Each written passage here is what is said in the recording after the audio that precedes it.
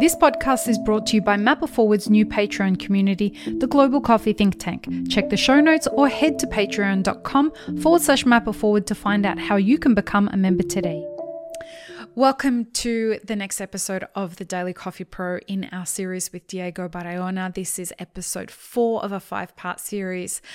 And we today are talking about the next generation of producers, which I am very excited about because as we head into unique times, we need a fresh perspective on things. And I have a lot of respect for, as I said, the shoulders of the giants that you rest your feet upon and the producers that have got us to where we are. But I think with financial systems changing and with weather patterns changing and with logistics changing and perhaps a new world order happening, it's going to require new perspectives of the ways that we do things. So, Diego, where do you see the next generation of coffee producers taking things? Oof. Love this question. I would say that we have a wider perspective. I think we have really open to trying new things. We're open to test new things out. We're not stuck with the old ways and like, this is how it is. It's gonna be. This will be back. No, like we are really in tune with our surroundings, our global happenings. So I feel like we are differently. I would say that we are more aware of how things are going on globally, and we are trying to find ways how to adapt to them with getting out of the old ways. Something that I see is a historic issue that never gets talked enough about is the amount of debt that producers carry. Yeah. Do you think that this next generation is going to be less tolerant of the burden that they need to carry to make coffee a reality for the consuming end? We have to. Like I was saying that I said on the last episode, we have to pay for the broken dishes and get new ones. And I would say we have to start from zero again. That's what I'm trying to do. I'm trying to start from zero again, slowly. Like I was saying, simple, trying to do things in a simple way, unique way, without sacrificing quality. But yeah.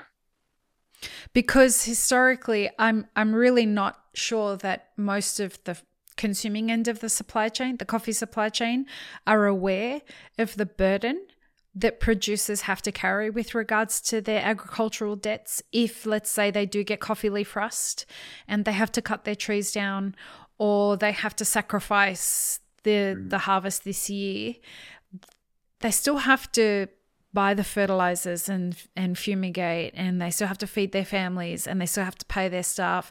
And if they have no harvest, they have no income coming in unless they've diversified their crop.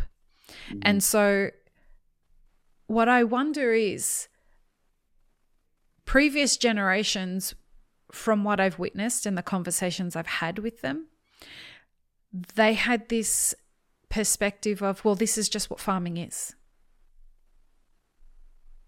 For anyone listening, not watching, Diego's shaking his head very quickly. He was like, no. So, and this is where I feel like the next generation is going to be, and correct me if I'm wrong, less tolerant of having to carry that burden just so the consuming end can have the coffee that they want. I have this feeling as though this new generation is going to say, well, if you want coffee, we know how to grow it. Mm-hmm. We have the land to grow it, but you will pay for it. Do you think that's a reality? Yeah, I feel like we haven't taken advantage of our position. I feel like we have taken for granted, to be honest. That's what I kind of realized. We have a lot of power. Yeah. But we don't really use it that much. And why? I really don't know why right now.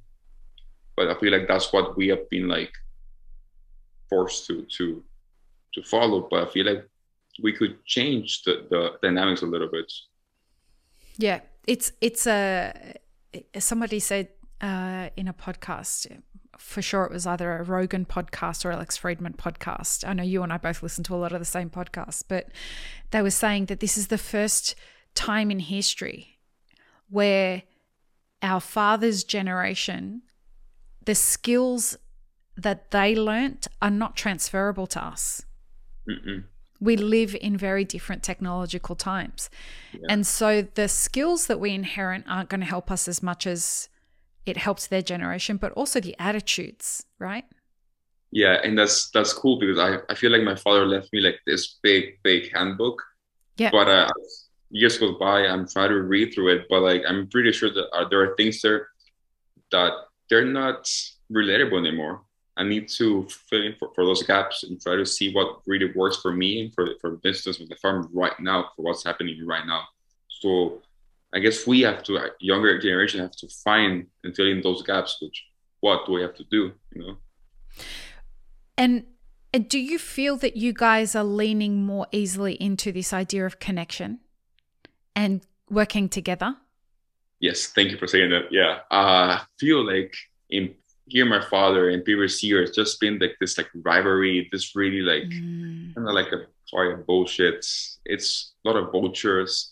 Like people don't really wanting the best out of you. Like I'm gonna say it because I have to say it. When my father passed away, I've heard many people talking bad about me, saying that I was not gonna be able to pull through, to make it through, and I'm like, why? You don't even know me. I didn't even try. So now I've connected with younger producers here in El Salvador, and it's really cool that we get to hang out, we get to talk, share ideas. So that's awesome. What we are doing differently now. We're having conversations. We're having like sharing. Hey, how do you do this? They work out for you. Sharing insights, because coffee is such a big market. So much demand. Why are we fighting for it? You know, it's a fool who bets against you, my friend. It really is a fool that bets against you. I mean, if you don't understand what I'm talking about, go check out his Instagram, folks. You'll see that this man is not scared of a triathlon or a marathon or doing hard shit. Like, he will fuck some shit up. So no, don't bet against this guy.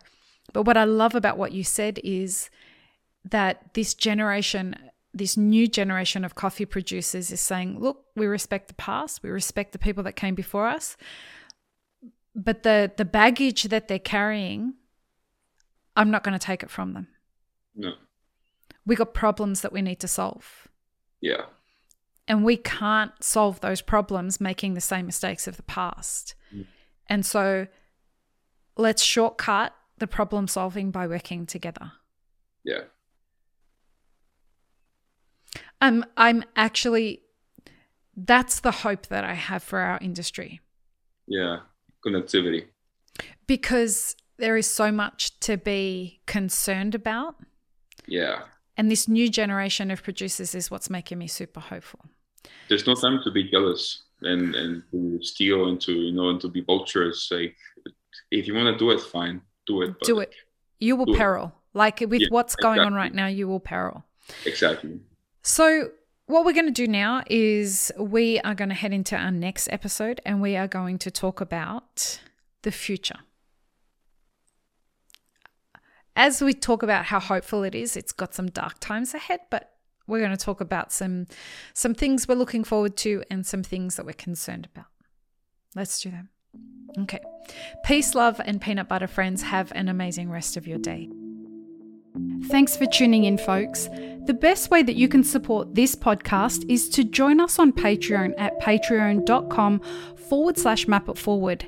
There, you can become a part of our community, the Global Coffee Think Tank, for as little as $3 a month. That's a total of $36 a year. We have a lot of big ideas for this community, so I really hope that you'll join in. This podcast is produced by Map It Forward, and the song you're currently listening to is called Run Run Run off of my album Laundry After Midnight, which is produced by Evolutionary Theory. You can check the show notes for links. For more content from Map It Forward, consider joining our mailing list at mapitforward.org/mailing list.